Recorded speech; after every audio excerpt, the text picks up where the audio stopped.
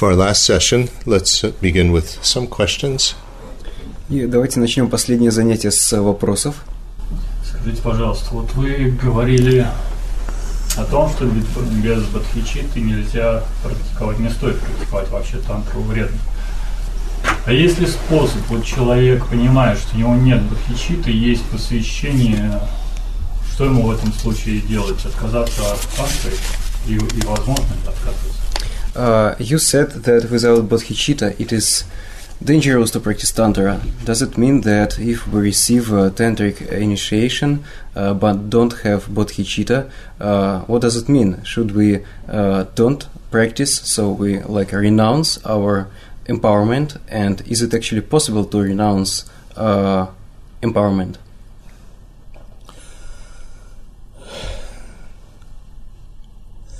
If we don't know anything about bodhicitta,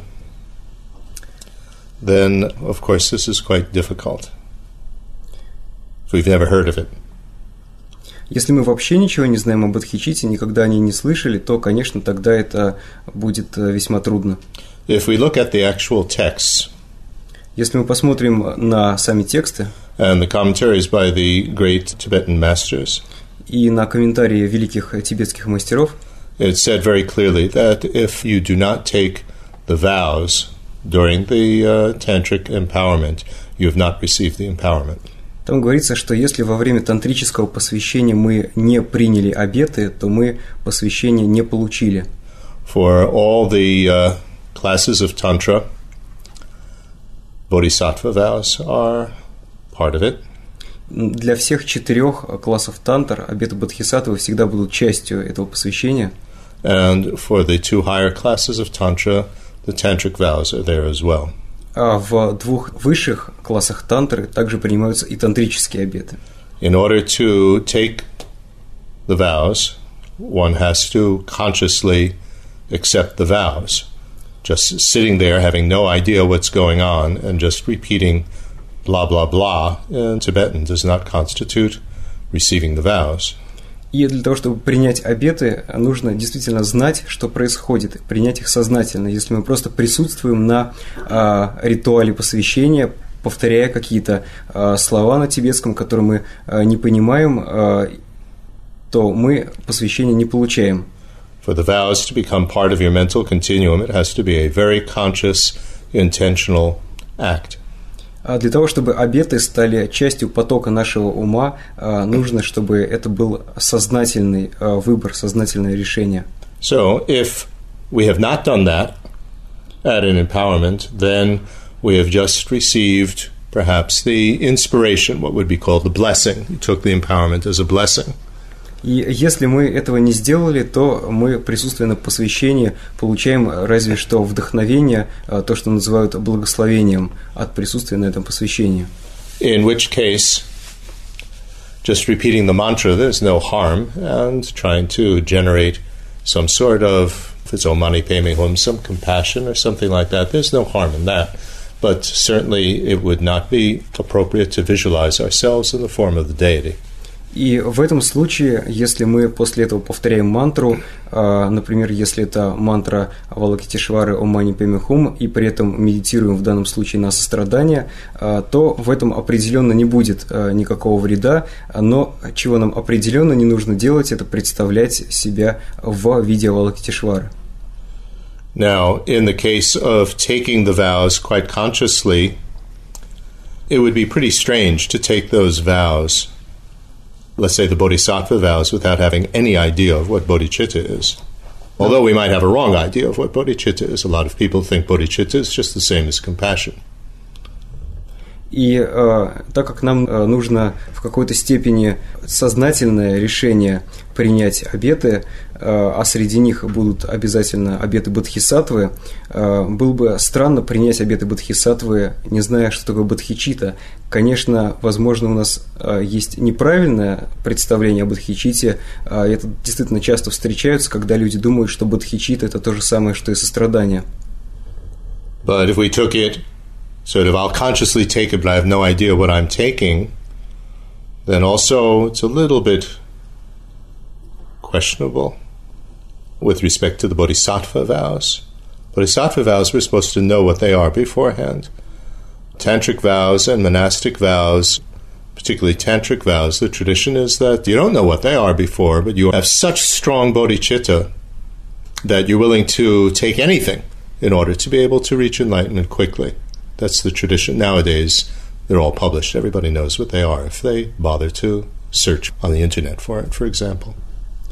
В частности, обеты бодхисаттвы, они обычно известны до того, как человек их принимает, и поэтому было бы странно не знать их и не знать, что такое бодхичитта принимает тантрическое посвящение, в то время как, например, в случае монашеских обетов и в особенности обетов тантры заранее неизвестно, что это за обеты, потому что, например, в тантре предполагается, что человек настолько развил бодхичитту, что он готов принять любые обеты для того, чтобы как можно быстрее достичь просветления, поэтому заранее они неизвестны. Хотя сейчас в наше время, конечно, все уже не так, и если человек, конечно, захочет, он может найти в том числе и тантрические обеты просто-напросто в интернете. Now, we might not really have developed much of a feeling for bodhicitta, and it might not be sincere, and I think in most of our cases it is far from being the full proper thing. Далее, возможно, у нас нету действительно искреннего чувства бодхичитты, и я даже думаю, что в большинстве случаев, для большинства из нас, это чувство пока еще довольно далеко от того, что там должно быть в идеале. But if we have a strong aspiration for it, strong wish to understand it further and develop it, that's fine, and then try to generate whatever level of understanding and feeling that we have. Но если у нас есть устремление или желание развивать бодхичитту, то это нормально, и мы просто начинаем с того чувства, которое у нас уже есть, работая над ним. What I think is important, though, is to recognize within ourselves that I really don't have the real thing, and I need to work on it, and try to work on it. Но что, я думаю, важно, это признать, что пока еще у нас подлинной бодхичитты нету, и нам нужно над ней работать, и я готов, собираюсь над этим работать. Which means working ourselves up through the stages of Lamrim, the graded stages. Without the stages that precede it, bodhicitta will not be the real thing. А это означает, что нам нужно проработать все этапы пути Ламрима, потому что без этого бодхичитта подлинной не будет. Just a few words. Need to certainly believe in rebirth, want to improve our rebirths, want to get rid of uncontrollably recurring rebirth, and then want to become a Buddha so we can help everybody else get rid of it. So those aspects are not easy to really believe and feel. И если вкратце, речь идет о таких целях, как достижение более благоприятных рождений, далее полного освобождения от перерождений и, наконец, достижение просветления, состояния Будды на благо всех существ, а даже поверить в то, что эти цели достижимы, не так-то просто. Now, the second point that you asked was about putting the Tantra practice aside. There are two situations, one in which we have made a commitment to do a daily practice for the rest of our life or to do a certain amount of practice, and other situations in which there's no such commitment. И вторая часть вашего вопроса касалась того, можно ли отложить практику тантры. И есть здесь два случая. Мы или даем обязательство, что мы будем заниматься этой практикой каждый день до конца жизни, или что мы будем заниматься ей какое-то время, или мы такого обязательства не дали. If there's no commitment, there's no commitment. We can either do a little bit of practice or not. But if we're not doing practice, at least certainly maintain a great deal of respect for the practice. И если мы такое обязательство не приняли, значит, это и не обязательно, а мы можем, если хотим делать эту практику с какой-то регулярностью, но, конечно, в этом случае важно сохранять уважительное отношение к этой практике. And if we discover, even if we've taken a commitment, that we have taken it or engaged ourselves in all of this prematurely, then to quote my own teacher, Sirkin Rinpoche, when asked that question, he said, using an analogy, he said, put the practice up on a shelf.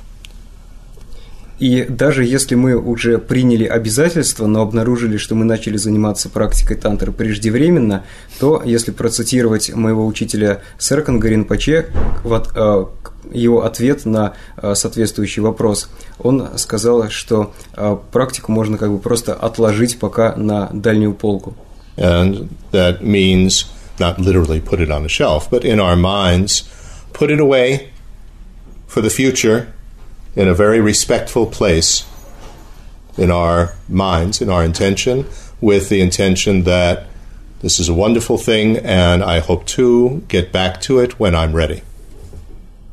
И здесь имеется в виду, конечно, не буквально, мы просто в своем уме в некотором смысле откладываем эту практику на дальнюю полку или кладем ее в шкаф, при этом очень уважительно, в некое уважительное место, то есть мы думаем, да, это очень хорошая практика, но пока еще я к ней не готов, поэтому я вернусь к ней тогда, когда буду готов. Yes. На примере посвящения кала-чакры в вашей книге вы как раз описываете, что там можно присутствовать как наблюдатель, то есть не принимать посвящение, не принимать обеты, но тогда какая польза вот наблюдателю от самого этого мероприятия, если, например, человек, который посещает кала-чакру, да, посвящение кала-чакры, он может быть, не готов еще, да, выполнять тантрические обязательства и дальше именно следовать этой практике. Вот, хотелось бы тогда узнать, почему в книжке описывается, что можно, в принципе, какая польза от этого. In your book on Kala Chakra, you write that it is possible to come to the Kala Chakra empowerment as an observer without actually taking the empowerment. If we think that we are not ready to practice, we are not ready to take the commitments, and so in this case, what is the benefit of coming to the empowerment just as an observer? Well, that advice that I mention in my book is a direct quotation from His Holiness the Dalai Lama. Вот этот совет, который я привожу в своей книге, это прямая цитата Его Святейшества Далай-ламы. And the term that he used was neutral observer. И он там использует термин «нейтральный наблюдатель». And he explained that he gives the empowerment basically when he's requested and all the conditions are conducive for being able to give it. In other words, they can really organize it. И Его Святейшество объяснял, что он дает это посвящение тогда, когда его об этом просят, и когда складываются благоприятные обстоятельства, другими словами, когда те люди, которые его просят, способны организовать это посвящение. And for some reason, both historically and it just seems to be almost karmically, the Kala Chakra initiation draws huge crowds, much larger than any other empowerment, especially when His Holiness gives it. И традиционно, еще по историческим причинам, на посвящении Кала-чакры всегда присутствует огромное собрание людей, и особенно, когда его дает Его Святейшество. And His Holiness says that his intention is not actually to give the empowerment. И Его Святейшество говорит, что его намерение на самом деле не в том, чтобы дать посвящение. Because Kala Chakra practice is extremely difficult and advanced, although as has happened since His Holiness has been giving it, Westerners seem to be far more interested in actually trying to practice it than Tibetans. They have started the Kala Chakra network. There's a huge network of people practicing it, getting the text translated, and so on, showing far more interest than most Tibetans. The practice of Kala Chakra is restricted to just a very few small number of monasteries and is not a generally practiced Tantra. это очень продвинутая практика, которая предназначена для уже готовых практикующих, она очень сложная, хотя следует отметить, что на Западе практика калачакры приобрела довольно значительное распространение, и западные практикующие интересуются этой практикой, они даже создали сеть калачакры, и существуют группы, которые практикуют, в то время как среди тибетцев эта практика не очень популярна, есть разве что несколько небольших монастырей, где ее практикуют. There's a six-session Kalachakra Guru Yoga, but that's something else. The actual sadhana practice is enormous. 722 deities, so very few people actually can do that. И другое дело, шестиразовая гуру-йога калачакры, она проще, и поэтому ее делают многие, но сама садхана калачакры, она очень длинная, там 722 божества, поэтому далеко не все могут ее делать. So His Holiness says that he's not naive into thinking that he's giving it and everybody's going to practice, but rather his point is that it attracts a huge number of people, and what is most important are the preliminary teachings that he gives. He usually teaches 37 Bodhisattva practices or some sort of text like that as a preparation, and he says this is the most important aspect of it from his point of view. И поэтому, когда его святейшество дает это посвящение, само посвящение – это не его главное намерение, он больше времени и больше внимания уделяет подготовке к этому посвящению, и в качестве подготовительной части он дает объяснение таких текстов, как, например, 37 практик Бодхисаттвы, и говорит, что именно это самое важное, а не посвящение, и он говорит, что это с его точки зрения значительно важнее. And I recall at the Kalachakra Empowerment in Toronto, Canada, His Holiness taught preliminary texts like this beforehand, and there were a number of people who came only for that and then left, didn't stay for the empowerment, and there were far more people who didn't come for the preliminary teachings and came only for the empowerment, and His Holiness remarked to everybody that he really respected and appreciated those people that only came for the preliminary teachings and didn't stay for the empowerment, and he really thought it was most improper for people to come only for the empowerment and not the preliminary bodhisattva teachings. И я помню в Торонто, в Канаде, когда его святейшество дало посвящение калачакры, и точно так же до этого давал такие вот вступительные учения. Были люди, которые пришли только на вступительные учения и не пришли на посвящение, и по поводу них его святейшество отметило, что он действительно уважает именно этих людей, в то время как по поводу людей, которые пришли только на посвящение и не пришли на вступительные учения, которых было намного больше, его святейшество заметило, что это как раз неправильно. So just coming as an observer for the empowerment, your main thing is the preliminary teachings, is beneficial in the sense that it's very inspiring. And coming for the whole thing, you do get the preliminary teaching, which is what His Holiness thinks is the most beneficial. И поэтому, если мы приходим на посвящение калачакры, то если мы присутствуем там как нейтральный наблюдатель, мы получаем определенное благословение или вдохновение, что может быть полезно. И, кроме того, мы, присутствуя на всем этом событии, соответственно, получаем и предварительное учение, что с точки зрения его святейшества особенно важно. And in the book I outlined some of the guidelines that His Holiness gave in terms of if you are a neutral observer, what you can do during the empowerment to gain the most benefit from it. Not just like sitting back and watching an anthropological event, but you could participate at a certain level without actually taking the empowerment, in terms of thinking of compassion and so on.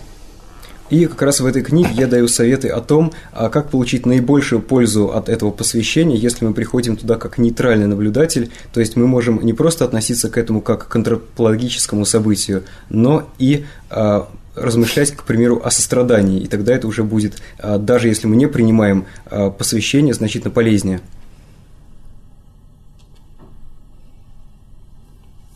Yes? Вы в своей книге, по-моему, даже неоднократно говорили о том, что даже состояние просветления, оно оставляет у каждого Будды некий индивидуальный ума. При том, что, говоря о природе Будды, мы говорим о неких универсальных вещах, да, то есть те в блаженстве, а вы поклонницы Бога и так далее. То есть есть здесь место индивидуальному, и есть некий там, такой, может быть, банальный пример, да, что когда человек сознает себя индивидуальным, да, и достигая просветления, то есть схоже с тем, как ручеек попадает в большой океан и сам становится этим океаном.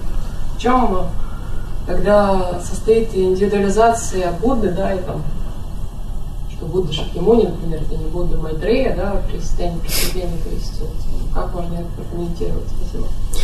In your books, you quite often say that after achieving enlightenment, we still have our individual mind stream.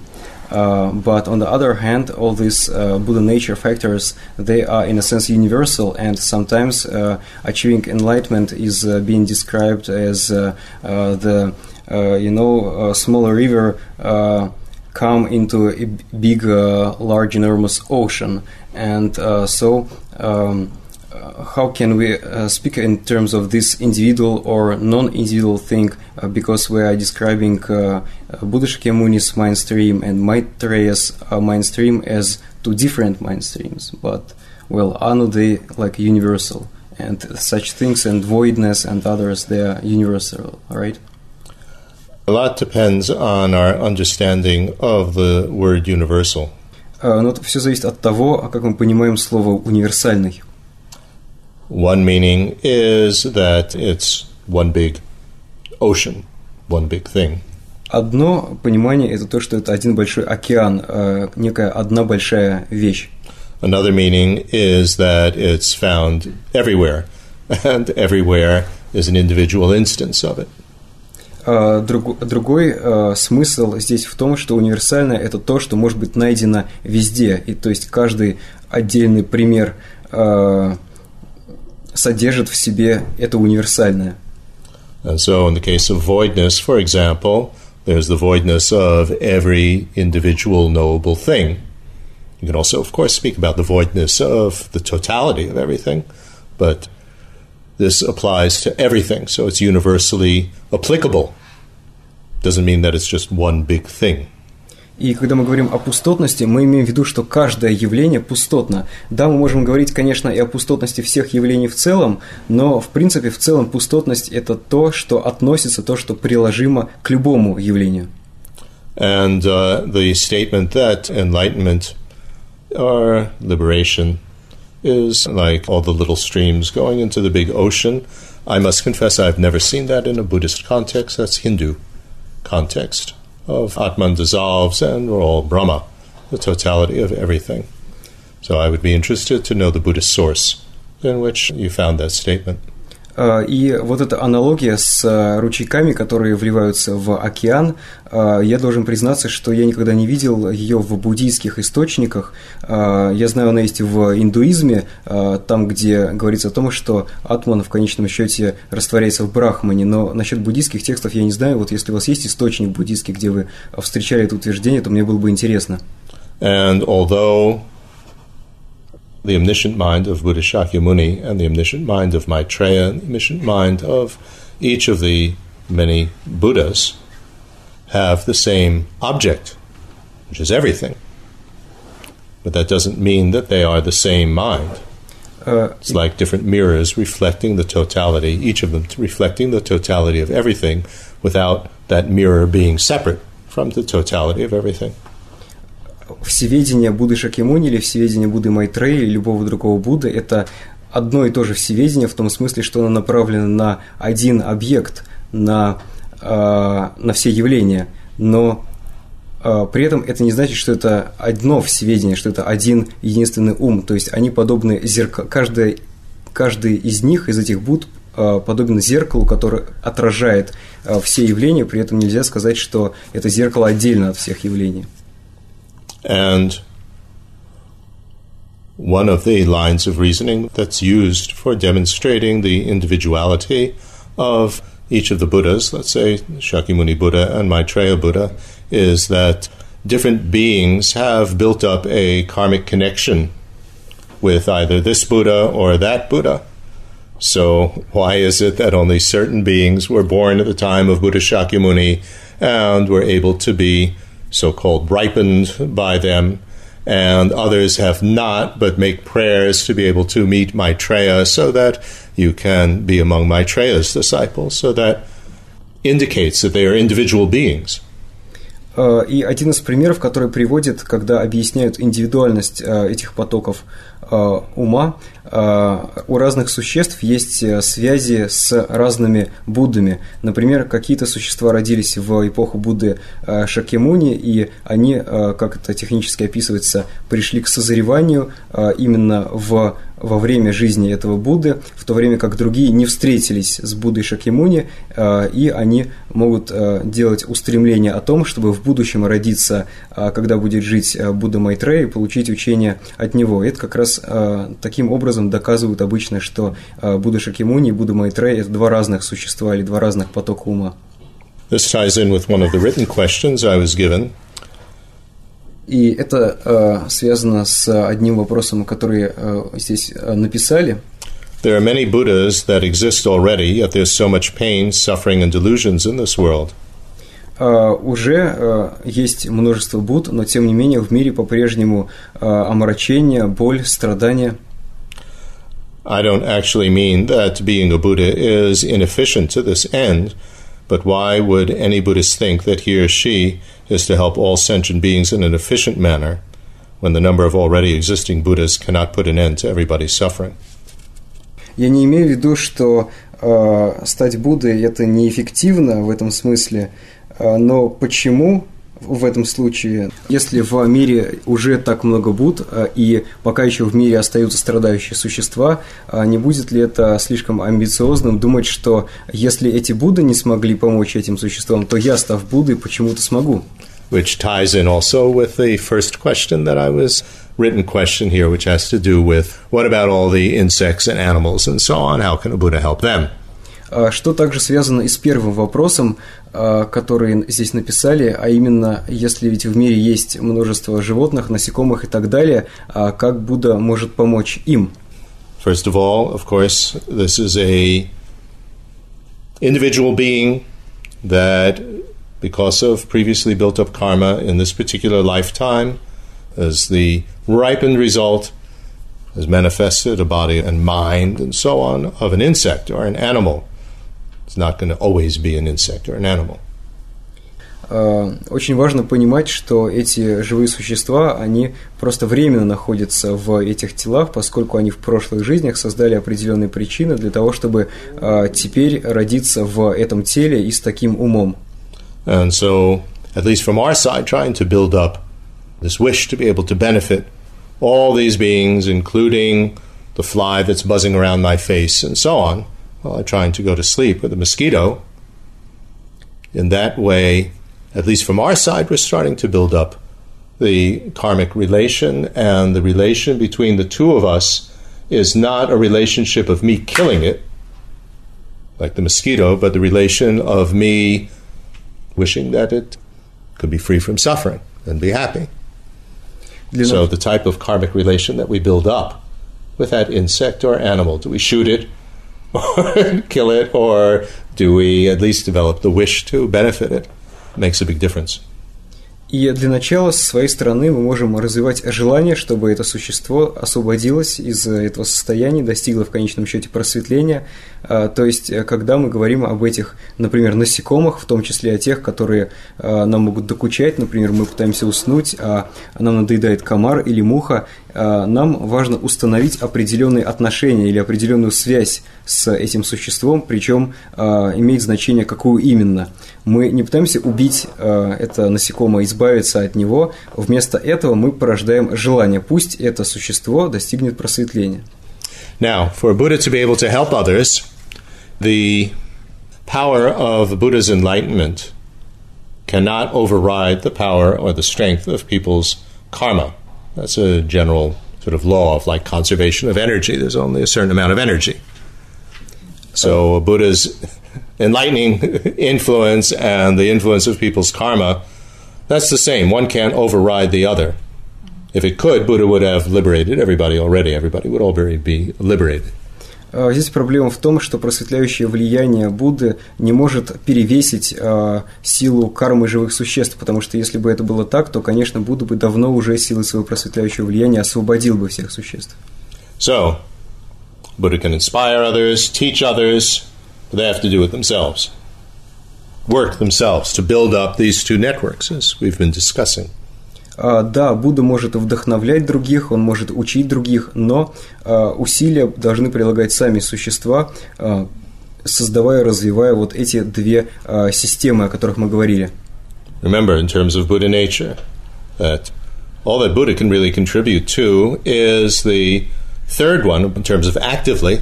Buddha can inspire others, teach others, but people need to build up this positive force, and one of the ways, of course, is showing respect, etc., to the Buddha, so they can be an object for building up positive force and build up deep awareness by meditating on what Buddha taught.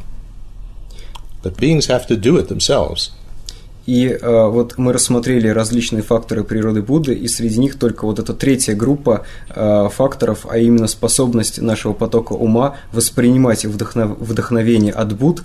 Только здесь Будды действительно могут предпринять что-то с их стороны для того, чтобы привести существ к просветлению. То есть Будды могут давать вдохновение, Будды могут давать учения, но живым существам все равно самим нужно создавать эти две системы. И да, Будды могут выступать объектом для накопления положительной силы. Например, если существа совершают различные практики, развивая уважение к Буддам, и также они могут воспринимать учения, которые дали Будды, но в любом случае существам самим важно прилагать какие-то усилия. Now, in order to receive the inspiration and teachings of a Buddha, then we need to be receptive. Somebody has to be receptive. They have to be open to that Buddha. А для того, чтобы существо могло получить вдохновение от Будды, оно должно быть восприимчиво к этому открыто. In a sense, have some sort of karmic relation, if we want to speak in those sort of terms, with a particular Buddha. В некотором смысле у этого существа должна быть кармическая связь, если говорить в этих терминах, и эта связь, она устанавливается с определенным Буддой. And we see that very clearly. Some people are very inspired, whether we speak about Buddha Shakyamuni, or we speak about Guru Rinpoche, or we speak about Karmapa, or Tsongkhapa, or whoever. Some people are very open and inspired almost karmically by Guru Rinpoche, and other people feel nothing from Guru Rinpoche. Some people are completely inspired by Tsongkhapa, other people feel nothing. So that's coming from the side of the person, not from the side of Guru Rinpoche or Buddha Shakyamuni or Tsongkhapa.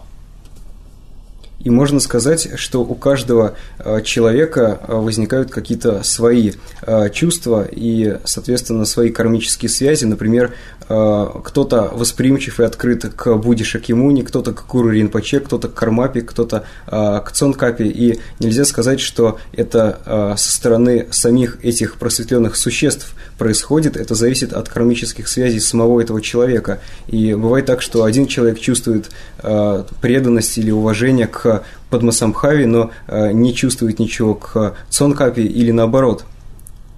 Why do you need Guru Rinpoche or Tsongkhapa if you have Buddha Shakyamuni? It's the same question. Well, obviously, some people can't really connect with Buddha Shakyamuni, but they can connect with Guru Rinpoche, or they can connect with Tsongkhapa, or they can connect with a living Guru nowadays. И, конечно, источник учения Будда Шакьямуни, но тем не менее бывает так, что у людей нет связи с Буддой Шакьямуни, но тем не менее они могут получить учение, чувствуя вдохновение по отношению к Гуру Ринпоче или к Цонкапе, или, может быть, к кому-то из живущих ныне учителей. Some people can learn more from reading the sutras of the Buddha. Some people can learn more from reading the Dharmas coming from Guru Rinpoche. Some people can learn more from reading the commentaries by Tsongkhapa. They're all necessary. The Guru, as they say, acts as the mirror through which the light of the Buddhas shines forth and actually reaches the disciple. So this sort of karmic connection from the side of the disciple is the reason why you have so many Buddhas, and why we would want to also become a Buddha, because maybe there's some that can be inspired by us. Таким образом, некоторые ученики получают большее вдохновение, изучая сутры, некоторые изучая терма или дерма падмасамбхавы, некоторые изучая комментарии Цонкапы, и все эти учителя, они выступают как зеркала, которые усиливают свет, который идет от солнца, и благодаря этому они могут получить эти учения Будды. И точно так же и нам самим не нужно думать, что мы, став Буддой, не принесем никакой пользы, потому что мы точно так же можем стать таким зеркалом, которое кого-то вдохновит. That I may be able to be the conduit, the mirror for them, through which to shine the various Buddhist teachings, or Padmasambhava's teachings, or Tsongkhapa's teachings, and through them the mirror of the Buddha. Мы будем таким образом отражать учение Будды, или, может быть, учение Падмасамбхавы или Цонкапы, которые в свою очередь отразили учение Будды. So from our side, is described in the Mahayana Sutras, we try to imagine when we teach, when we do some beneficial thing that we are teaching, or even if we're reading, that we are reading to an infinite number of beings around us. That is, at least from our side, to try to build up that karmic connection with others. But it has to be built up from their side as well. И мы можем стремиться создать такую кармическую связь с другими существами. Например, если мы даем учение, или даже если мы просто читаем тексты, то мы можем представлять, что это слушают многочисленные живые существа напротив нас, мы их представляем, и таким образом эта практика помогает создать связь со всеми существами, но чтобы эти существа получили действительно какую-то пользу, им также необходимо создать связь. And we can see the result of this type of thing in terms of how many people show up for a teaching by His Holiness the Dalai Lama, and how many people turn up for a teaching by somebody like me. Big difference. И мы можем видеть это на примере, сколько людей приходит послушать учение, когда их дает его святейшество Далай-лама, и сколько людей приходит, когда дает учение такой учитель, как, например, я. Довольно большая разница, не правда ли? Yeah.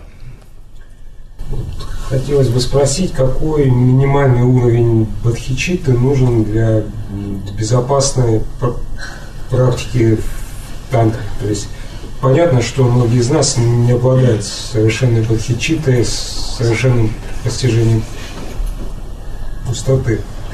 Вот, то есть вот какой вот минимальный, в общем-то, уровень необходим для безопасной практики.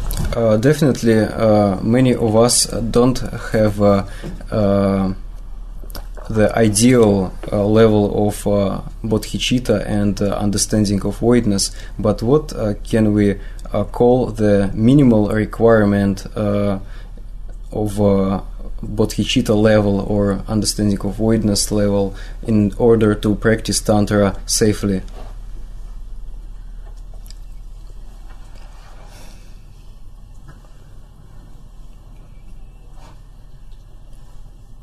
We would need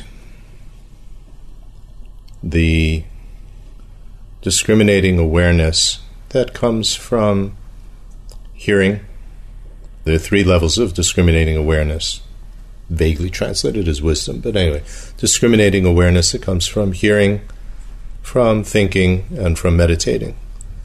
So we would need the discriminating awareness from hearing to start with. Для начала нам нужно распознавание, возникающее благодаря слушанию. Есть 3 вида распознавания, возникающие благодаря слушанию, благодаря размышлению и благодаря медитации. Также термин распознавание здесь часто переводит более расплывчатым термин мудрость. So we would need to have read or heard a correct explanation of bodhicitta and voidness. So now we know that we got it correct. We're not trying to generate something which is not at all what voidness is talking about or what bodhicitta is talking about. That for sure you need. Нам для начала необходимо получить учение о бодхичитте и пустотности, причем это должны быть правильные учения, в правильности которых мы должны убедиться, то есть чтобы не получилось, что мы стараемся развивать бодхичитту или пустотность, но на самом деле это не то, что на самом деле значит понятие бодхичитта и пустотность. So that means being correct, having correct knowledge of it and decisive. This is what it means. То есть нам нужно правильное понимание, и также наше понимание должно быть уверенным. Мы должны быть уверены, что вот это именно то, что здесь имеется в виду. At least these are the words. Во всяком случае, для начала в отношении слов. Then the discriminating awareness from thinking will result in understanding it and being convinced that it's true and that I can achieve this. Далее, распознавание, которое появляется благодаря размышлению, это когда мы, размышляя, понимаем, что да, то, что мы узнали, это именно так, и более того, мы понимаем, что мы лично можем этого достичь. Now, I doubt that we need to actually achieve that in full. In fact, I think that's quite difficult to achieve that in full measure.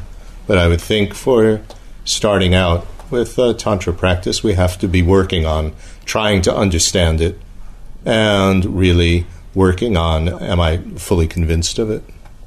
И я думаю, что действительно полностью обрести такую убежденность довольно сложно, но для начала практики тантры, я думаю, важно хотя бы начать над этим работать, то есть начать размышлять, анализировать, так это или нет, и иметь какой-то уровень уверенности, что это так и что я могу этого достичь.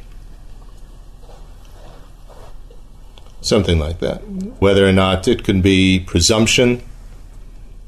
Presumption is, I assume that it's correct. I don't really understand it fully, but I assume that it's correct. Probably you could start with that as well. И какое именно это должно быть понимание? Для начала это может быть хотя бы предположение, когда мы говорим, что я допускаю, я предполагаю, что это так, и, соответственно, мы дальше продолжаем над этим работать, проверяя, так это или нет. Я думаю, что вот, возможно, мы можем начать с этого предположения или допущения. Yeah. В буддийской практике, особенно в практике тантры, очень важен коренной учитель. То есть вопрос у многих людей возникает, кто такой коренной учитель? Может быть он один или их может быть несколько? In Buddhist practice, and especially in Tantra practice, the root guru is very important. So the question is, what is the definition of root guru, and is it possible to have a few of them, or should we have only one root guru? The root guru is not necessarily our first guru, and not necessarily our main teacher, one that we receive the largest amount of teachings from them. Коренной гуру – это не обязательно наш первый учитель, и это не обязательно тот учитель, от которого мы получили наибольшее количество учений. Can be, but it doesn't have to be. Это может быть так, но не обязательно. The root teacher is like a root. That's why it's called the root. Not the seed from which something starts, but the root. The root of a plant is that through which it derives its nourishment. И коренной учитель подобен корню. Вот почему он именно так и называется.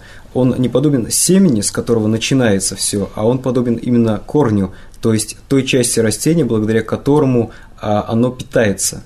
So that nourishment is referring to inspiration. Who is the teacher that really inspires us the most to practice, to keep vows, to avoid destructive behavior, and so on? Who do we find the most inspiring? Who moves us the most? Very put this together with what we spoke about concerning Buddha nature. И в каком смысле питает, здесь имеется в виду получение вдохновения, то есть какой учитель больше других вдохновляет нас заниматься практикой, сохранять обеты, избегать разрушительного поведения, то есть благодаря какому учителю мы можем развивать свои факторы природы Будды, о которых мы говорили. And this could be someone that we never really have individual personal interaction with. И это может быть даже учитель, с которым у нас не было личного общения. Many people find His Holiness the Dalai Lama or the Karmapa or someone like that to be the most inspiring one, and they've never had individual private interaction with them.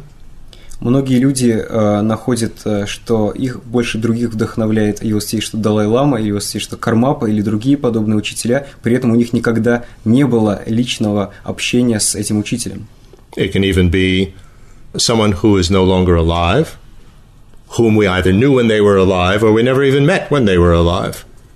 И это даже может быть учитель, которого уже нет в живых, и мы могли знать его, когда он был жив, а может быть даже и нет, может быть мы никогда его не встречали. Usually you wouldn't say that a historical figure like Padmasambhava, Rinpoche, or Tsongkhapa, or Milarepa, the first Karmapa, or whatever, that they were my root guru. That would be a little bit unusual to call them by that term, root guru, but certainly we could find them extremely inspiring. И обычно... It's usually a living person, either of this generation that we know personally, or maybe some people consider, let's say, like the 16th Karmapa, even though they never actually met him and he's already dead, as the root guru. But it's much stronger if it's the person that's alive. И обычно исторических учителей не называют коренным гуру, например, Падмасамбхаву или Цонкапу, или первого Кармапу, Миларепу, хотя, конечно, от них можно получать вдохновение, но, тем не менее, традиционно их коренными гуру не называют, обычно все-таки имеют в виду учителя, с которым мы знакомы, или, может быть, во всяком случае, учителя предыдущего поколения. Например, многие считают своим коренным гуру 16-го Кармапу, и в целом, конечно, в большинстве случаев проще получать вдохновение от учителя, если мы знали его, когда он был жив, или знаем его.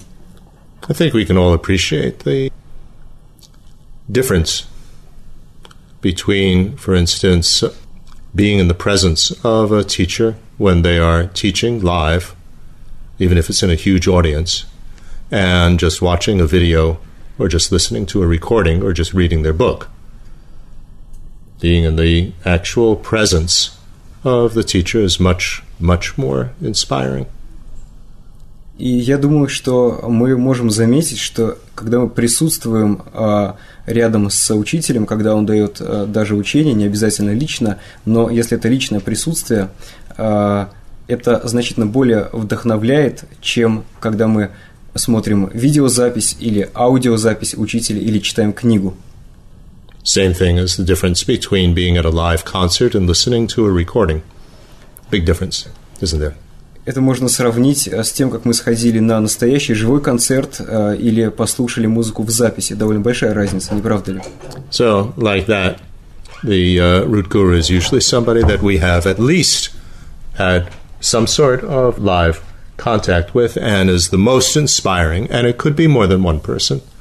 We don't have to grade them and say, oh, this person, I get this much inspiration, and that one, I get that much, and so on.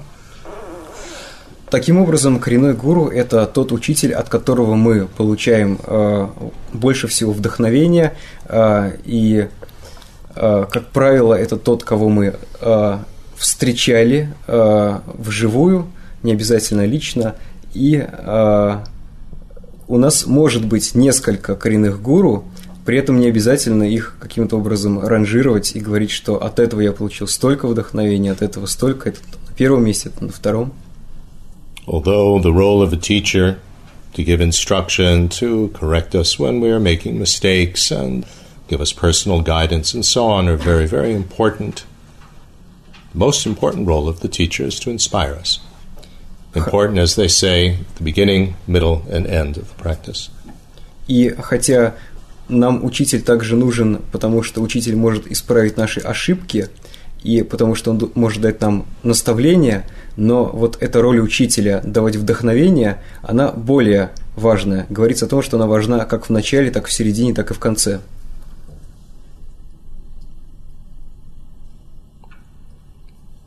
There's one further written question.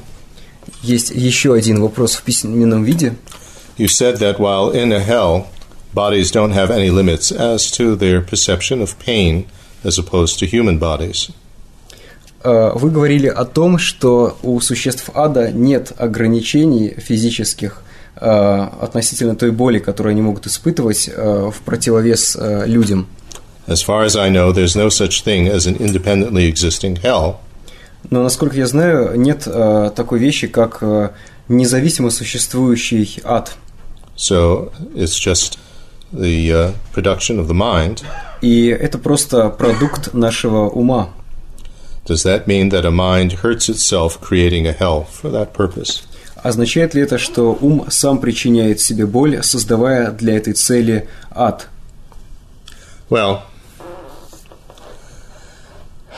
hell realms, of course, don't exist independently of the karma built up on mental continuums that would be partially responsible for their existence. Many other factors, elements and so on. Да, безусловно, ады не могут существовать независимо от кармы в потоках ума живых существ, которые таким образом частично ответственны за появление этих адов, но точно так же, как и многие другие факторы. But we did see, if you recall, how karma ripens. Но мы рассмотрели, как созревает карма. And we saw that it ripens into a number of different things. Увидели, что она созревает в нескольких видах. So the unhappiness, or pain, or suffering is just one of the things that comes from karma, from negative karmic force. И несчастье – это только один из видов созревания кармы или отрицательной кармической силы. But also a physical basis, a body that could support that pain and suffering.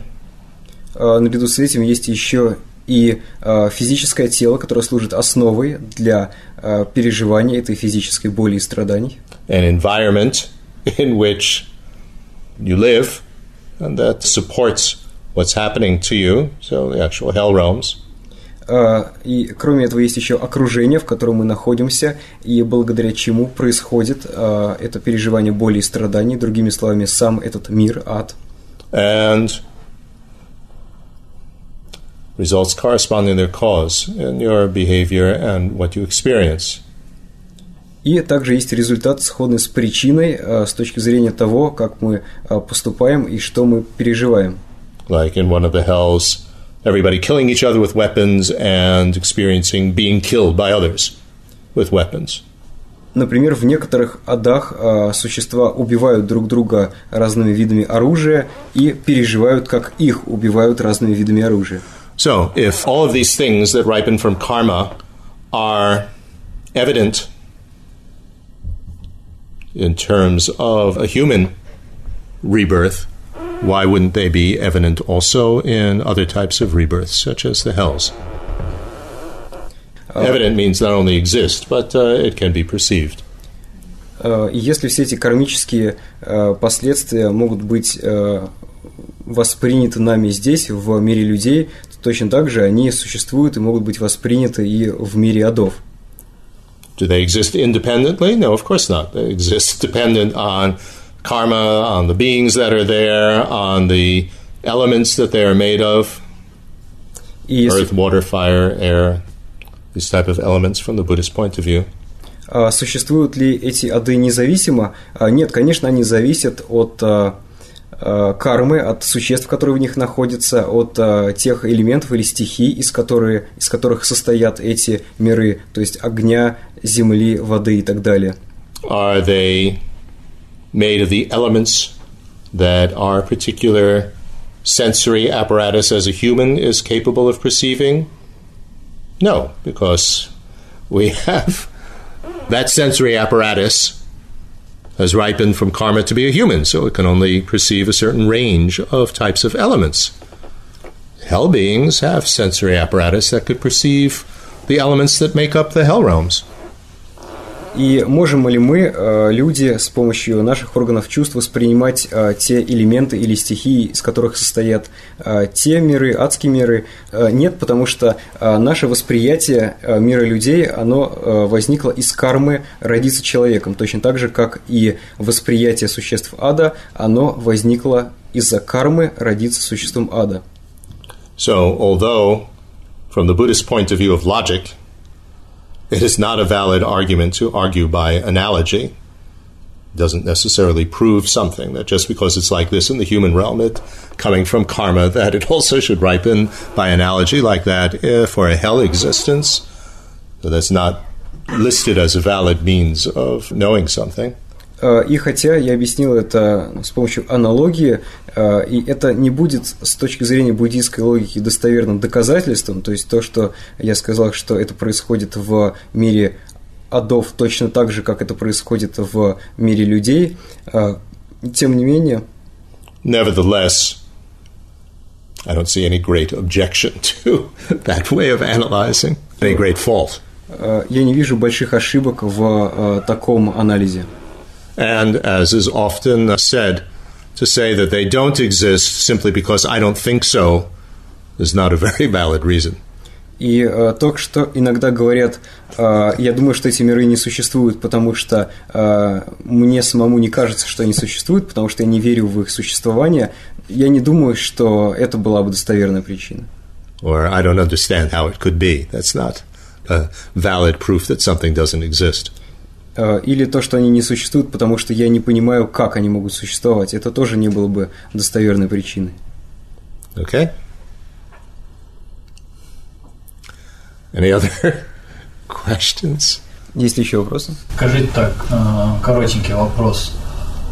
Вот если мы имеем не одно, а несколько посвящений, в конце концов понимаем, что одно из посвящений нам наиболее близко, и что через него мы наиболее быстрее сможем достичь пробуждения, можем ли мы отдаться полностью изучению вот именно этого тантрического посвящения в ущерб остальным? If we received, let's say, several tantric empowerments, and at some point we found that one of them is the most effective, and if we practice only that and study only that system of practice, it will be the most efficient, and we will attain enlightenment more quickly. Is it possible in this case to decline all other empowerments and dedicate ourselves only to this one?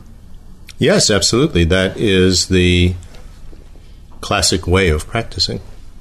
Да, безусловно, это и есть классический способ практики. So the Dalai Lama has explained like that. И так в том числе объяснял его Сиштха Далай-лама. That in the beginning, depending on our capacity, that it is helpful to receive many different empowerments because it gives us a little bit of a taste of different practices and so on. В начале, когда мы начинаем тантрическую практику, полезно получить несколько разных посвящений, чтобы мы могли попробовать ощутить различные практики, как они на нас влияют. And of course, some tantric practices have more emphasis and more detail on one aspect of the practice, and some have more detail and emphasis on another, so this is helpful. They can reinforce each other. И также в разных практиках делаются разные упоры или акцент, в одних один, в других другой, и поэтому, когда мы занимаемся разными практиками одновременно, они будут поддерживать друг друга. But when we are ready, quote His Holiness, to devote 24 hours a day, 7 days a week to the practice to attain enlightenment, we're really going to do it off to the cave, and we're going to do it for the rest of our life. At that point, you have to choose one.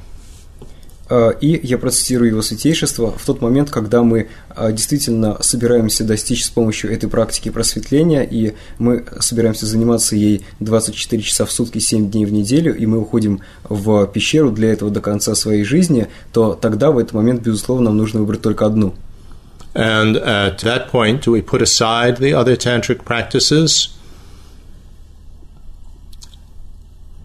I don't know. What is the usual advice in that situation? One can think of two things come to my mind.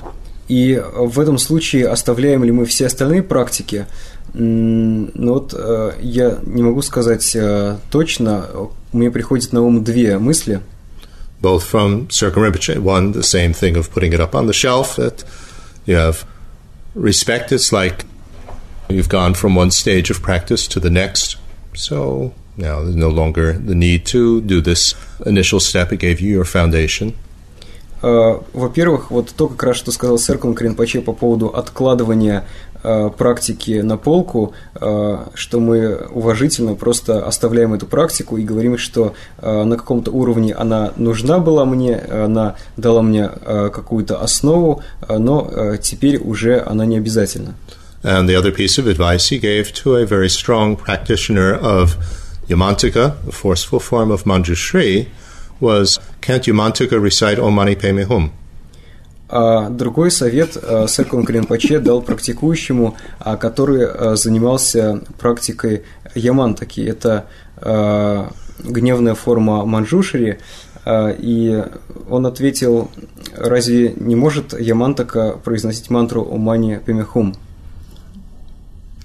So, like that, it's not necessarily contradictory to do a little Om Mani Padme Hum, even if we're intensively practicing some other deity, as this is our path to enlightenment. But we're not talking about doing all the detailed practices.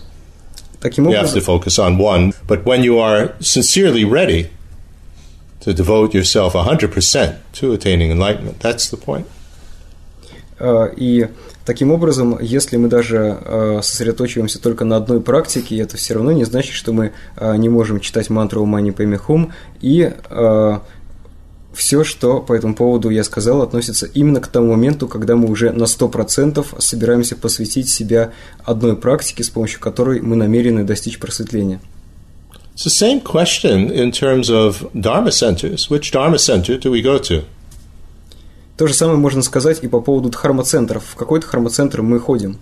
And it's becoming more and more of an issue, of a difficult situation for people in large cities around the world where there are 20, 30, 40 different Dharma centers from different teachers and different organizations. Which one do you go to?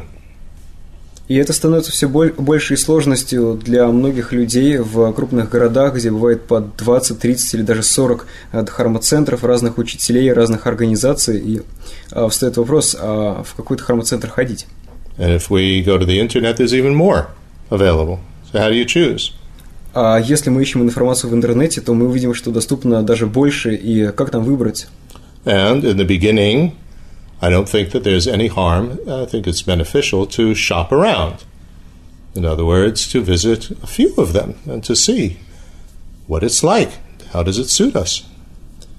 И вначале, я думаю, нет ничего предосудительного в том, чтобы попробовать походить в разные центры, посмотреть, что нам нравится, что нам больше подходит. And of course, there are many variables here, which makes it very difficult. И, конечно, есть много переменных, много факторов, которые усложняют ситуацию. It's not just the variable of the teacher, the variable of the teachings. Teacher might not be a very good teacher of the teachings of that lineage. С одной стороны, это фактор учителя, с другой стороны, фактор самого учения. Учитель, может быть, не очень хорошо объясняет учение той или иной линии передачи. And there are the people who are there in the center that could influence our choice. Далее люди, которые ходят в этот центр, которые также могут повлиять на наш выбор. The organization of the center could influence our choice. То, как организован центр, также может повлиять на наш выбор. What our friends are doing could influence the choice. Somebody that we know is there. то, что делают наши друзья, точно так же, то есть что делают, куда ходят те, кого мы знаем. Or a geographic location. It just happens to be less time to get there from my house than others. Или даже расположение этого центра, возможно, до него просто ближе добираться от моего дома. No, this becomes very difficult because then the question is which one of these criteria is the most valid. И это становится довольно сложным решением, потому что возникает вопрос, какой из всех этих критериев самый важный. And we need to feel some sort of connection with, hopefully, the teachings. And the teacher, not so much, well, I like the room that it's in, or it's close, or something like that. It's the same criterion in terms of the Tantra practice. You need to feel some sort of connection with it. И важно чувствовать определенную связь, и в лучшем случае это связь с учениями или с учителем. И, конечно, это не должна быть чувство связи на основе того, что нам нравится комната, в которой это происходит. И то же самое верно и при выборе тантрической практики. Нам также важно ощущать определенную связь. And with the tantric practice, the same thing. We need to feel some connection with it. And what does it mean to feel a connection? It's generally a feeling of being comfortable. It's like you try on different pairs of shoes, and this one really feels comfortable. This one is too tight, or this one, for some reason or other, doesn't seem right. It just feels right. Важно почувствовать вот такую вот связь с той или иной тантрической практикой, точно так же, как, например, когда мы выбираем обувь, мы чувствуем себя комфортно в одной паре обуви, а не в другой. Где-то нам какая-то пара нам кажется слишком узкой, да, она жмет, что-то нам просто где-то не нравится. То есть нам важно выбрать ту практику или тот центр, где нам комфортно, что кажется нам правильным. But it's only when we know what's available, and we really feel that this one suits me, and I'm ready to put my full-time effort into its practice, that then you just stay within one line. И в случае с тантрической практикой очень важно, чтобы мы действительно уже имели какой-то опыт, знали бы, что в целом существует, что доступно, и из всего этого разнообразия мы бы поняли, что вот именно эта практика подходит нам больше других, и мы готовы именно ей себя полностью посвятить. But to commit ourselves to just one tantric practice, or to just one center, or one this or one that, without really having some idea of what's available. Sometimes will work. You fall in love and marry the first person that you meet that you fall in love with, and other times it doesn't work. И может ли быть так, что это первый центр или первая тантрическая практика, с которой мы встретились? Ну, в принципе, такое возможно. Например, мы можем влюбиться в человека и сразу же вступить в брак. Но лучше, конечно, если мы знаем все разнообразие этих практик или центров. But we don't have to try everything. Но нам не обязательно пробовать все. It's not like a buffet where you feel as though you have to try everything there. Otherwise you don't get your money's worth. Это не похоже на те кафе или рестораны, где мы приходим, платим деньги, и мы можем съесть столько, сколько сможем, и попробовать все блюда. Если мы все не попробуем, то тогда получается, что мы не окупили свои деньги. There are also some tantric deities or practices or lamas and so on that instinctively you feel an aversion to. I don't feel attracted to this at all. Don't force yourself. И наоборот, есть ламы или тантрические божества или практики, к которым мы чувствуем некую неприязнь. И в этом случае нам не нужно себя заставлять. But we also have to really avoid the extreme of just being a collector of initiations. The more that you get, the more holy you become. That sort of attitude, you have to go to everything just because it's there. That also can lead to a lot of problems.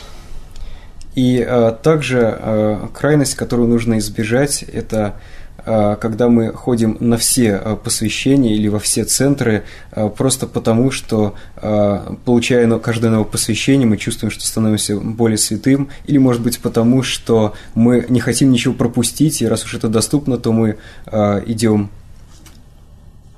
But whatever we try, whether we're talking about a tantra practice or a dharma center, it's important to always maintain respect for them, even if we decide this is not for me.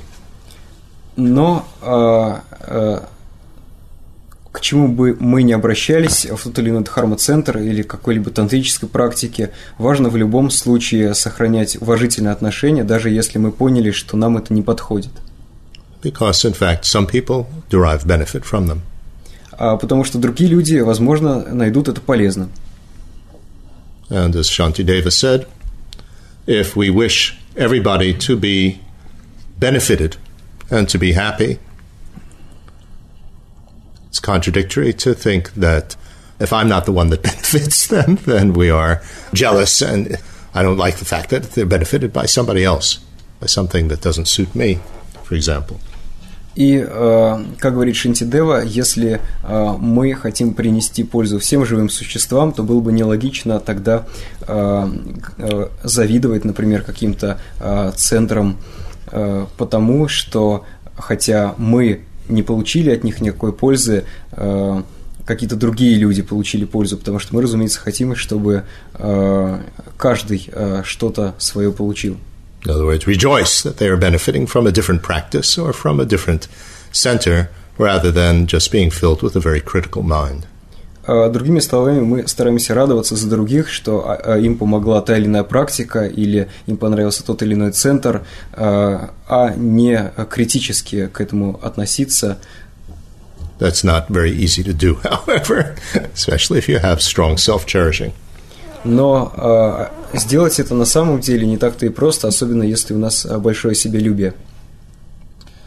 Okay, so we have spent quite a lot of time on questions, but I think that is helpful if we don't have so many opportunities to ask questions.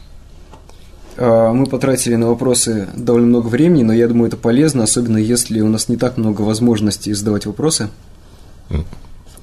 The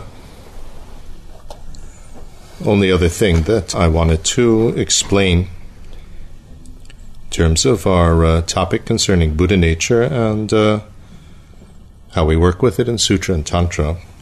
И последнее, что я хотел бы объяснить в этой теме, говоря о природе Будды и о том, как работать над факторами природы Будды в сутре и тантре, concerns a different division of the Buddha nature factors.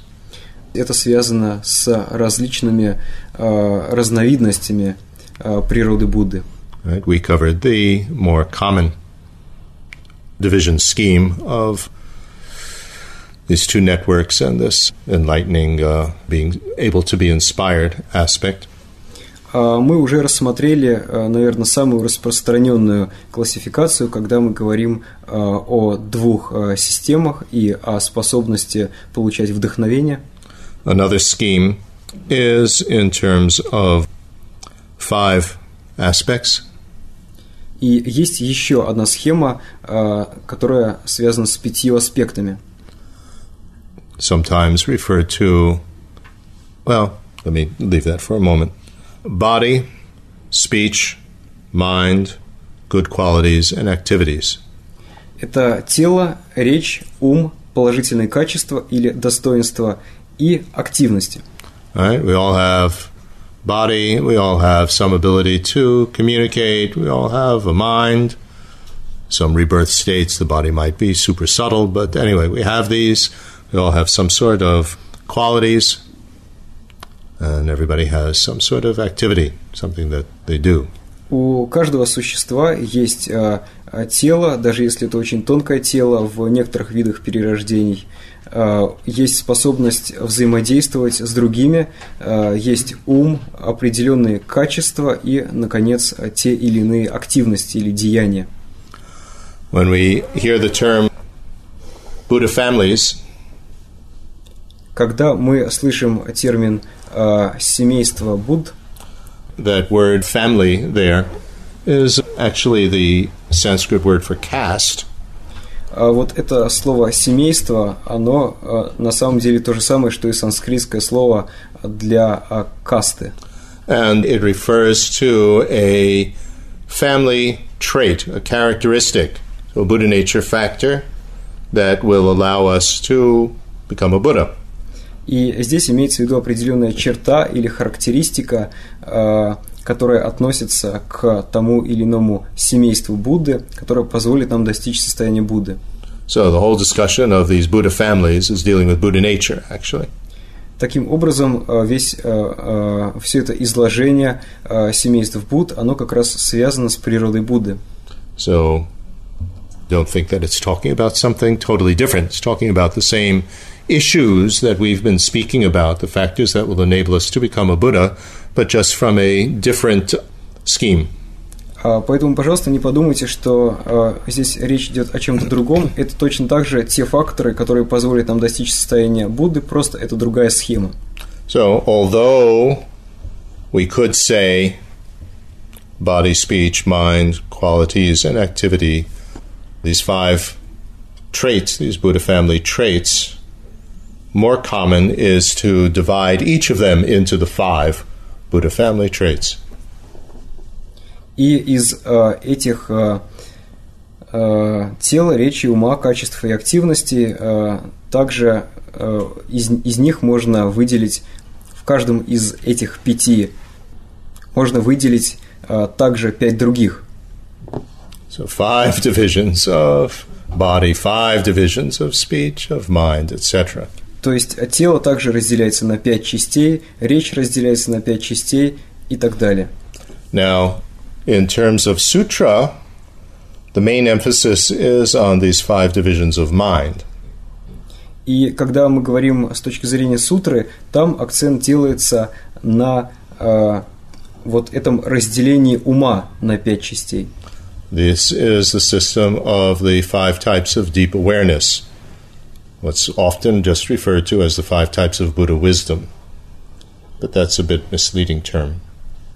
И этот ум разделяется на 5 типов глубокого осознавания, которые также часто переводят как 5 мудростей Будды, но этот термин «мудрость», он довольно вводит в заблуждение.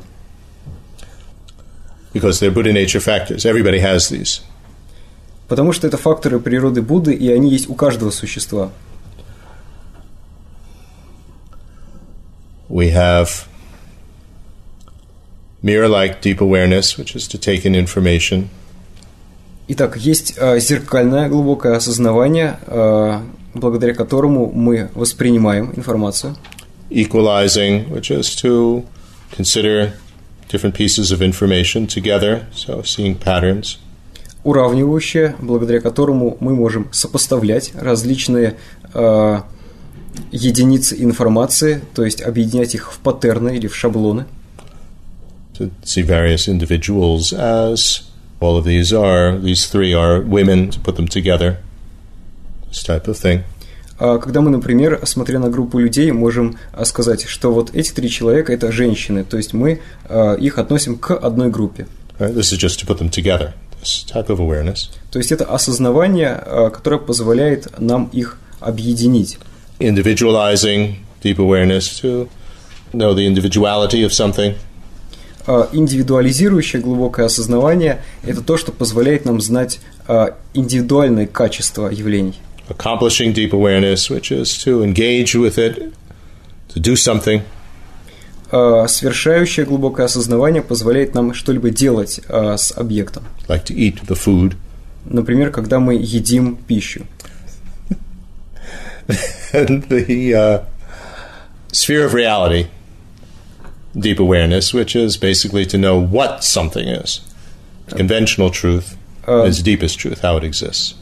И далее глубокое осознавание сферы реальности.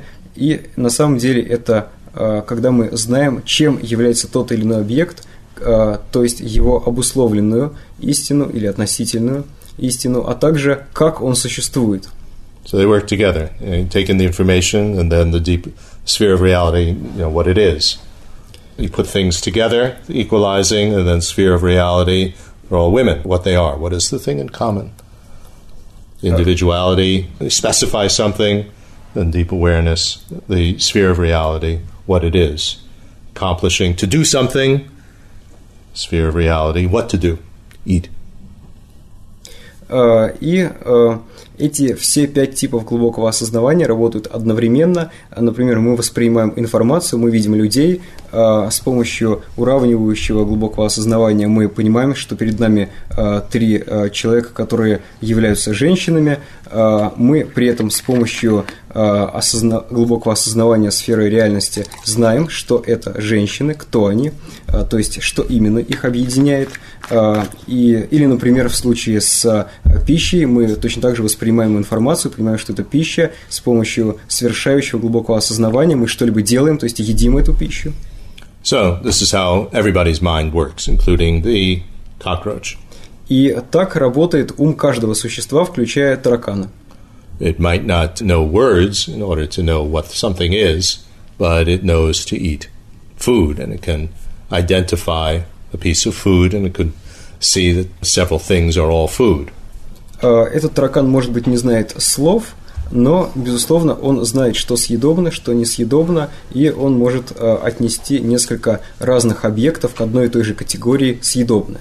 Which means that even in a cockroach rebirth, we ourselves, our minds, will still function with these 5 aspects. They are Buddha nature aspects. И это означает, что даже если мы родимся тараканом, то все равно наши аспекты природы Будды будут продолжать работать. On a samsaric level, they would be very limited in their scope. На сансарном уровне они будут ограничены в своих возможностях. As a Buddha, if we can get rid of all the limitations, all the obscurations, then they would function as deep awareness of a Buddha. When we speak about the deep awareness Dharmakaya, deep awareness is not just referring to deep awareness of the 2 truths, but also these 5 types of deep awareness.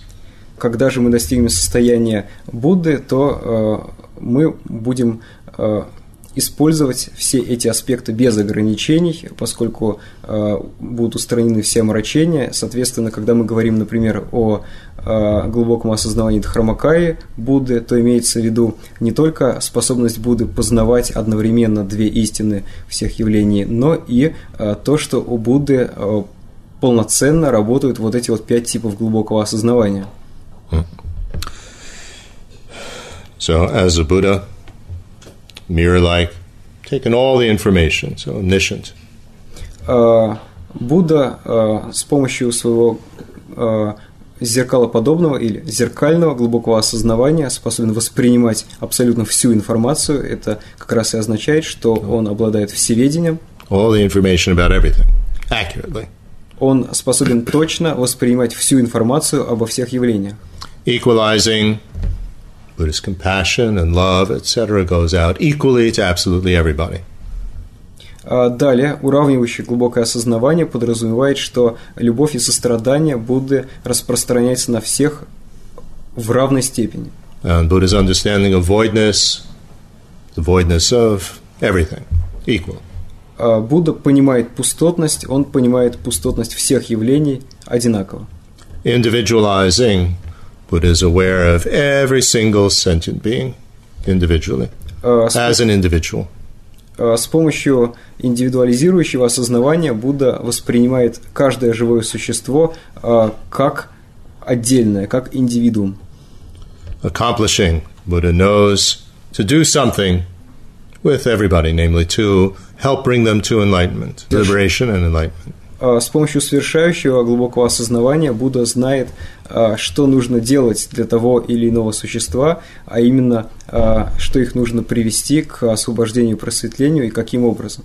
In sphere of reality, Buddha knows what to do. And of course, the 2 truths. Глубокое осознавание сферы реальности означает, что Будда знает, что именно нужно делать, и также он знает две истины.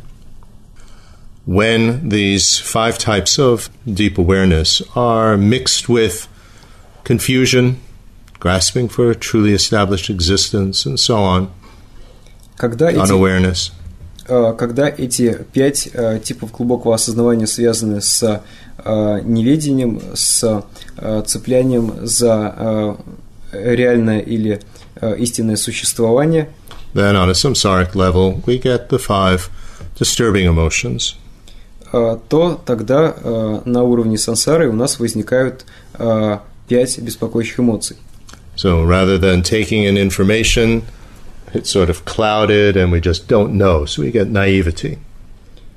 Вместо того, чтобы воспринимать информацию, мы воспринимаем ее туманно, то есть мы просто не знаем, и это наивность. When the equalizing is clouded over, then we don't see the equality of ourselves and others, and we get pride. I'm so much better. We don't see that we're equal. Everybody's equal. Когда не может функционировать наше глубокое осознавание равенств или уравнивающее глубокое осознавание, то мы не способны осознать, что мы и другие существа равны, и тогда у нас возникает гордыня. Мы думаем, что мы лучше. When individualizing deep awareness specifies one particular person or one particular thing, then it gets clouded with this confusion, and we feel tremendous longing desire. I have to have it, or attachment, if we already have it. Если омрачается наше глубокое осознавание индивидуальностей, то тогда, выделяя что-либо, какой-либо объект, у нас возникает желание, я должен получить это, или если у нас уже это есть, то привязанность. When this accomplishing deep awareness is clouded over, mixed with confusion, then when we see somebody else actually doing something, we feel jealous about it rather than rejoicing. Если из-за заблуждения омрачается совершающее глубокое осознавание, то как только мы видим, когда другое существо пытается что-то сделать, то у нас появляется зависть или ревность. Sphere of reality, deep awareness, where we discriminate between what something is and what something is not. We know what it is. It's this and it's not that. С помощью глубокого осознавания сферы реальности мы понимаем, чем тот или иной объект является и чем он не является. And when that's mixed with confusion, then that aspect of what something is not becomes a strong rejection of the thing, anger, repulsion. Если у нас из-за заблуждений омрачается глубокое осознавание сферы реальности, и мы видим, что этот объект не является чем-либо, это может вызывать у нас сильное отрицание, отвращение, гнев.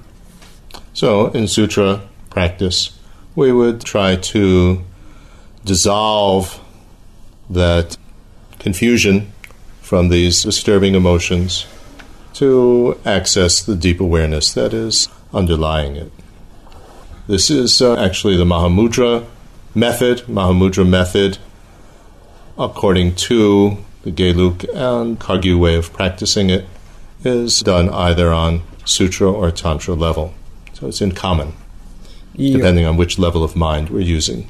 В сутре есть практики, благодаря которым мы, когда появляются эти различные виды заблуждения, мы их растворяем и таким образом достигаем глубокого осознавания. И в сутре эти практики, например, есть в традиции Махамудры, например, Махамудра Гилук и Кагью, также в других традициях сутры. Также есть и традиция Махамудры в тантре. It's only the Sakya tradition. It only teaches a Mahamudra method on tantra level. Geluk and Kagyu teach either both sutra and tantra level. В то время как в традиции Сакьи считается, что Махамудра существует только на уровне тантры, или традиция Сакьи учит Махамудре только на уровне тантры, в то время как в Гилук и Кагью существует Махамудра уровня сутры. We can also speak in terms of a correlation of these five with the aggregates. И также есть схема, когда эти 5 видов глубокого осознавания сопоставляются с 5 совокупностями. So the mirror-like naivety be associated with the aggregate of form. Зеркальное глубокое осознавание и наивность связывают или сопоставляют с совокупностью форм. Right? Information deals with forms of physical phenomenon, shape, color, sound, etc. Aggregate of forms.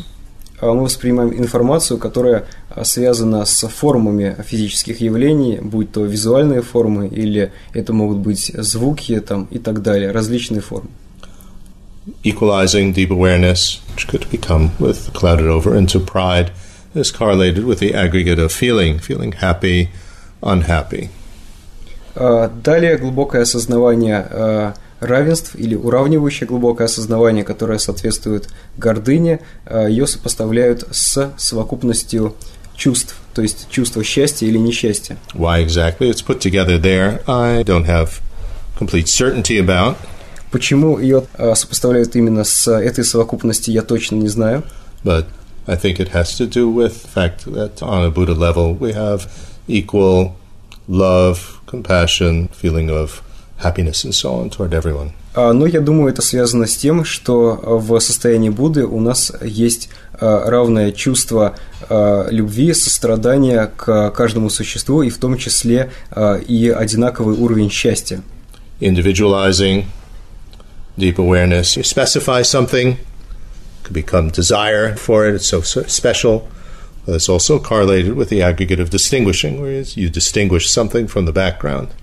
Далее индивидуализирующее глубокое осознавание, которое также связано с привязанностью или страстным желанием, когда, выделяя различные индивидуальные качества, нам кажется, что какой-то из объектов особенный, и мы должны им обладать. Вот этот вид глубокого осознавания и, соответственно, эта беспокоящая эмоция, в свою очередь, связаны с совокупностью развлечения, то есть совокупностью, благодаря которой мы можем отличать один объект от другого. Accomplishing deep awareness, which could be distorted into jealousy, is correlated with the aggregate of other affecting variables. The most prominent one of those being intention or urge, it's karma. Brings us to do something. So accomplishing deep awareness. И осуществляющее глубокое осознавание, которое соответствует зависти или ревности, оно, в свою очередь, сопоставляется с совокупностью прочих воздействующих переменных, поскольку среди них одна из главных – это побуждение или намерение, которое как раз связано с кармой. Когда мы хотим, у нас возникает побуждение что-то сделать. And the sphere of reality, deep awareness, which can be distorted into anger. Remember, this has to do with what something is and is not. И глубокое осознавание сферы реальности, которое связано с гневом, и поскольку это глубокое осознавание сферы реальности, оно определяет, чем является тот или иной объект и чем он не является. So what it is not, this is correlated with the aggregate of consciousness.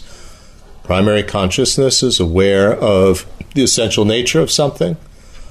Is it a sight? Is it a sound? Is it a smell? Is it a taste? What it is. What's the general essential nature of something? That's what it's aware of, primary consciousness. И его сопоставляют с совокупностью сознаний, среди которых есть первичное сознание, которое воспринимает так называемую сущностную природу всех объектов, то есть оно определяет, к какому типу относится тот или иной объект, будет ли он звуком или запахом или видом, то есть зрительным образом. So, in the same scheme of the five Buddha families, we have on a samsaric level are five tainted aggregates, and on the Buddha level, if you purify them, get rid of all the confusion and stuff, then you will have five untainted aggregates. So Buddha also has a system of five aggregates. Таким образом, на уровне сансары у нас есть омраченные или дословно испорченные 5 совокупностей, и очищая их от различных загрязняющих факторов, мы достигаем 5 совокупностей Будды, то есть 5 чистых совокупностей. All the forms that a Buddha can appear in. Это все те формы, в которых Будда может проявляться. Feeling of untainted bliss. Это чувство неиспорченного блаженства. Distinguishing absolutely everything with omniscience. Это способность отличать все объекты друг от друга. Это происходит благодаря всеведению. Other affecting factors: infinite compassion, infinite love, infinite activity to benefit everyone. Далее прочие воздействующие переменные, такие как бесконечная любовь, сострадание, бесконечные активности на благо всех существ. And like consciousness and omniscient awareness of a Buddha. И в виде сознаний у Будды есть всеведущее осознавание Будды. So this can be understood on sutra level, tantra level, same. И это можно понять как на уровне сутры, так и на уровне тантры. Now, in tantra, and to lesser or greater extent, depending on which class of tantra, we also have these 5 Buddha families. Well, in general, you have different number of Buddha families explained in the different classes of tantra. No need to give you all the detail. И в разных классах тантры есть по-разному объясняются вот эти вот 5 семейств Будд, и я не буду здесь вдаваться в подробности. Well, might as well mention it since I can remember it.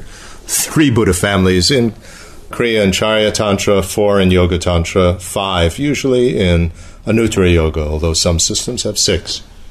Ну, поскольку я помню, то я все же скажу, что в Крия-чарье йоге 3 семейства Будд, в Yoga Tantra has 4, Йога-тантре 4, and Anuttara Yoga has 5, although some Anuttara Yoga systems, like Kala Chakra, has 6. В Ануттара-йоге их 5, а в некоторых системах Ануттара-йоги, например, в Кала-чакре их 6. If we use the scheme of 5 so-called Buddha families, 5 Buddha family traits, as we have in Anuttara Yoga Tantra. Если мы используем эту систему из 5 Дхьяни Будд, как в соответствии с тем, что у нас есть в Ануттара Йога Тантре, then you remember we said that you could divide body, speech, mind, activity, and good qualities, each of them into these 5 groups, these 5 traits. Мы говорили о том, что мы можем разделить эти 5 – тело, речь, ум, качество и активности – еще на 5. We've up until now just been speaking about dividing mind into these 5, or a general scheme of the aggregates into these 5.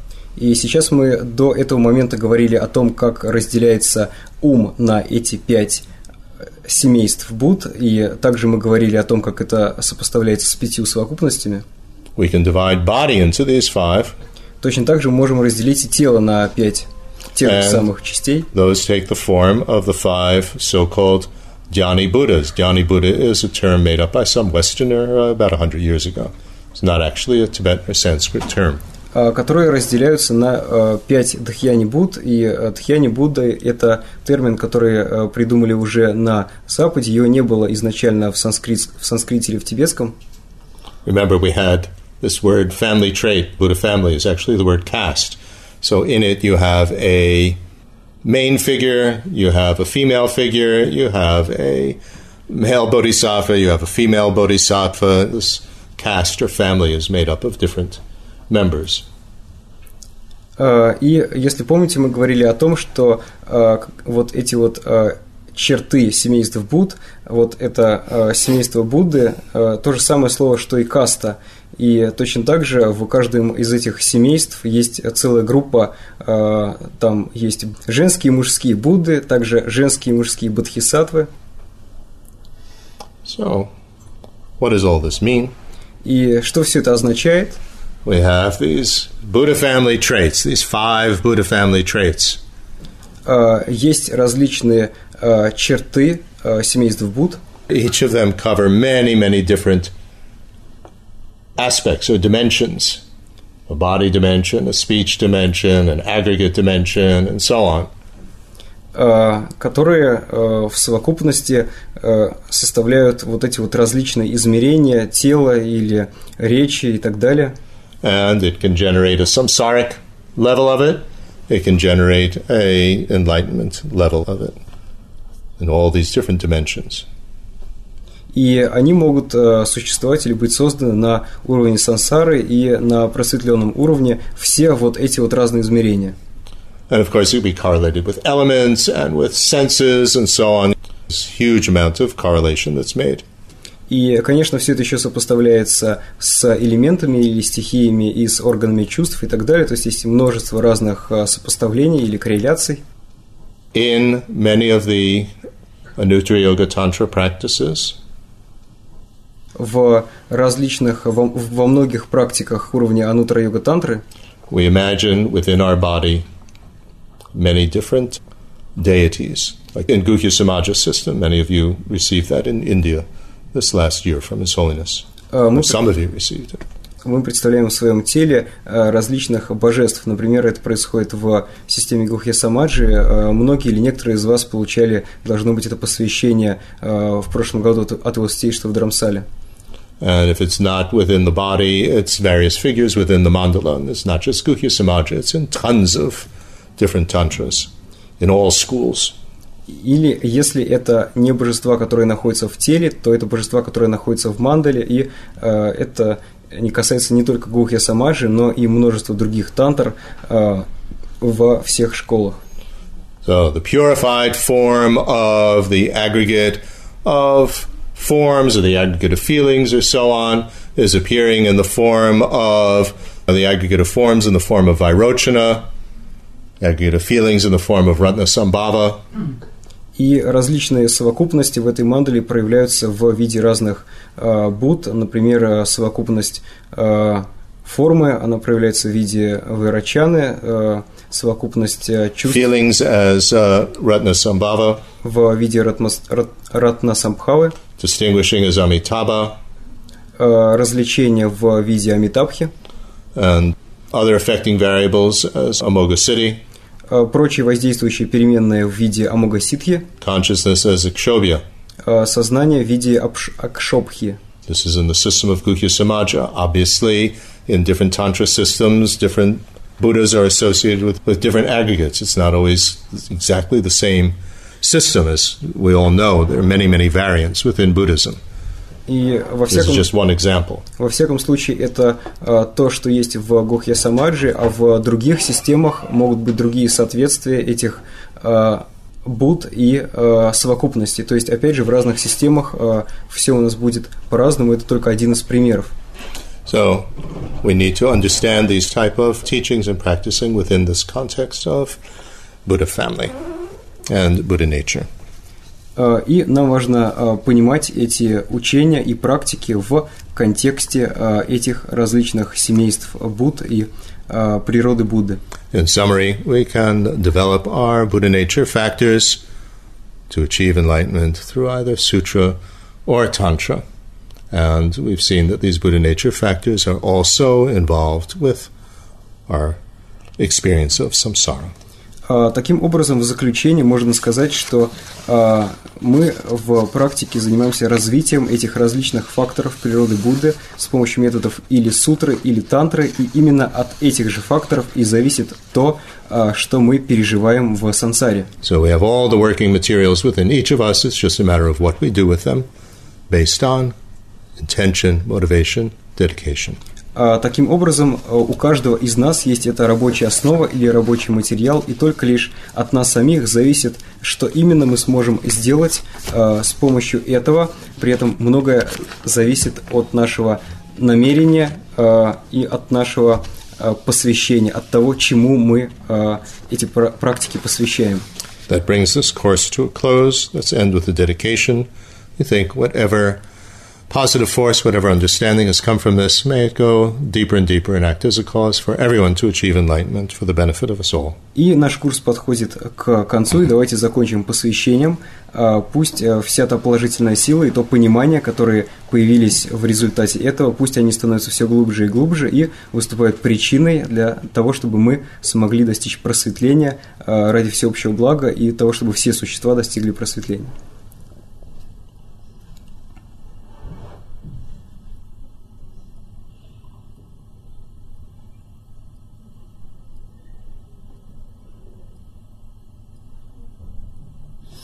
Thank you very much. Спасибо большое.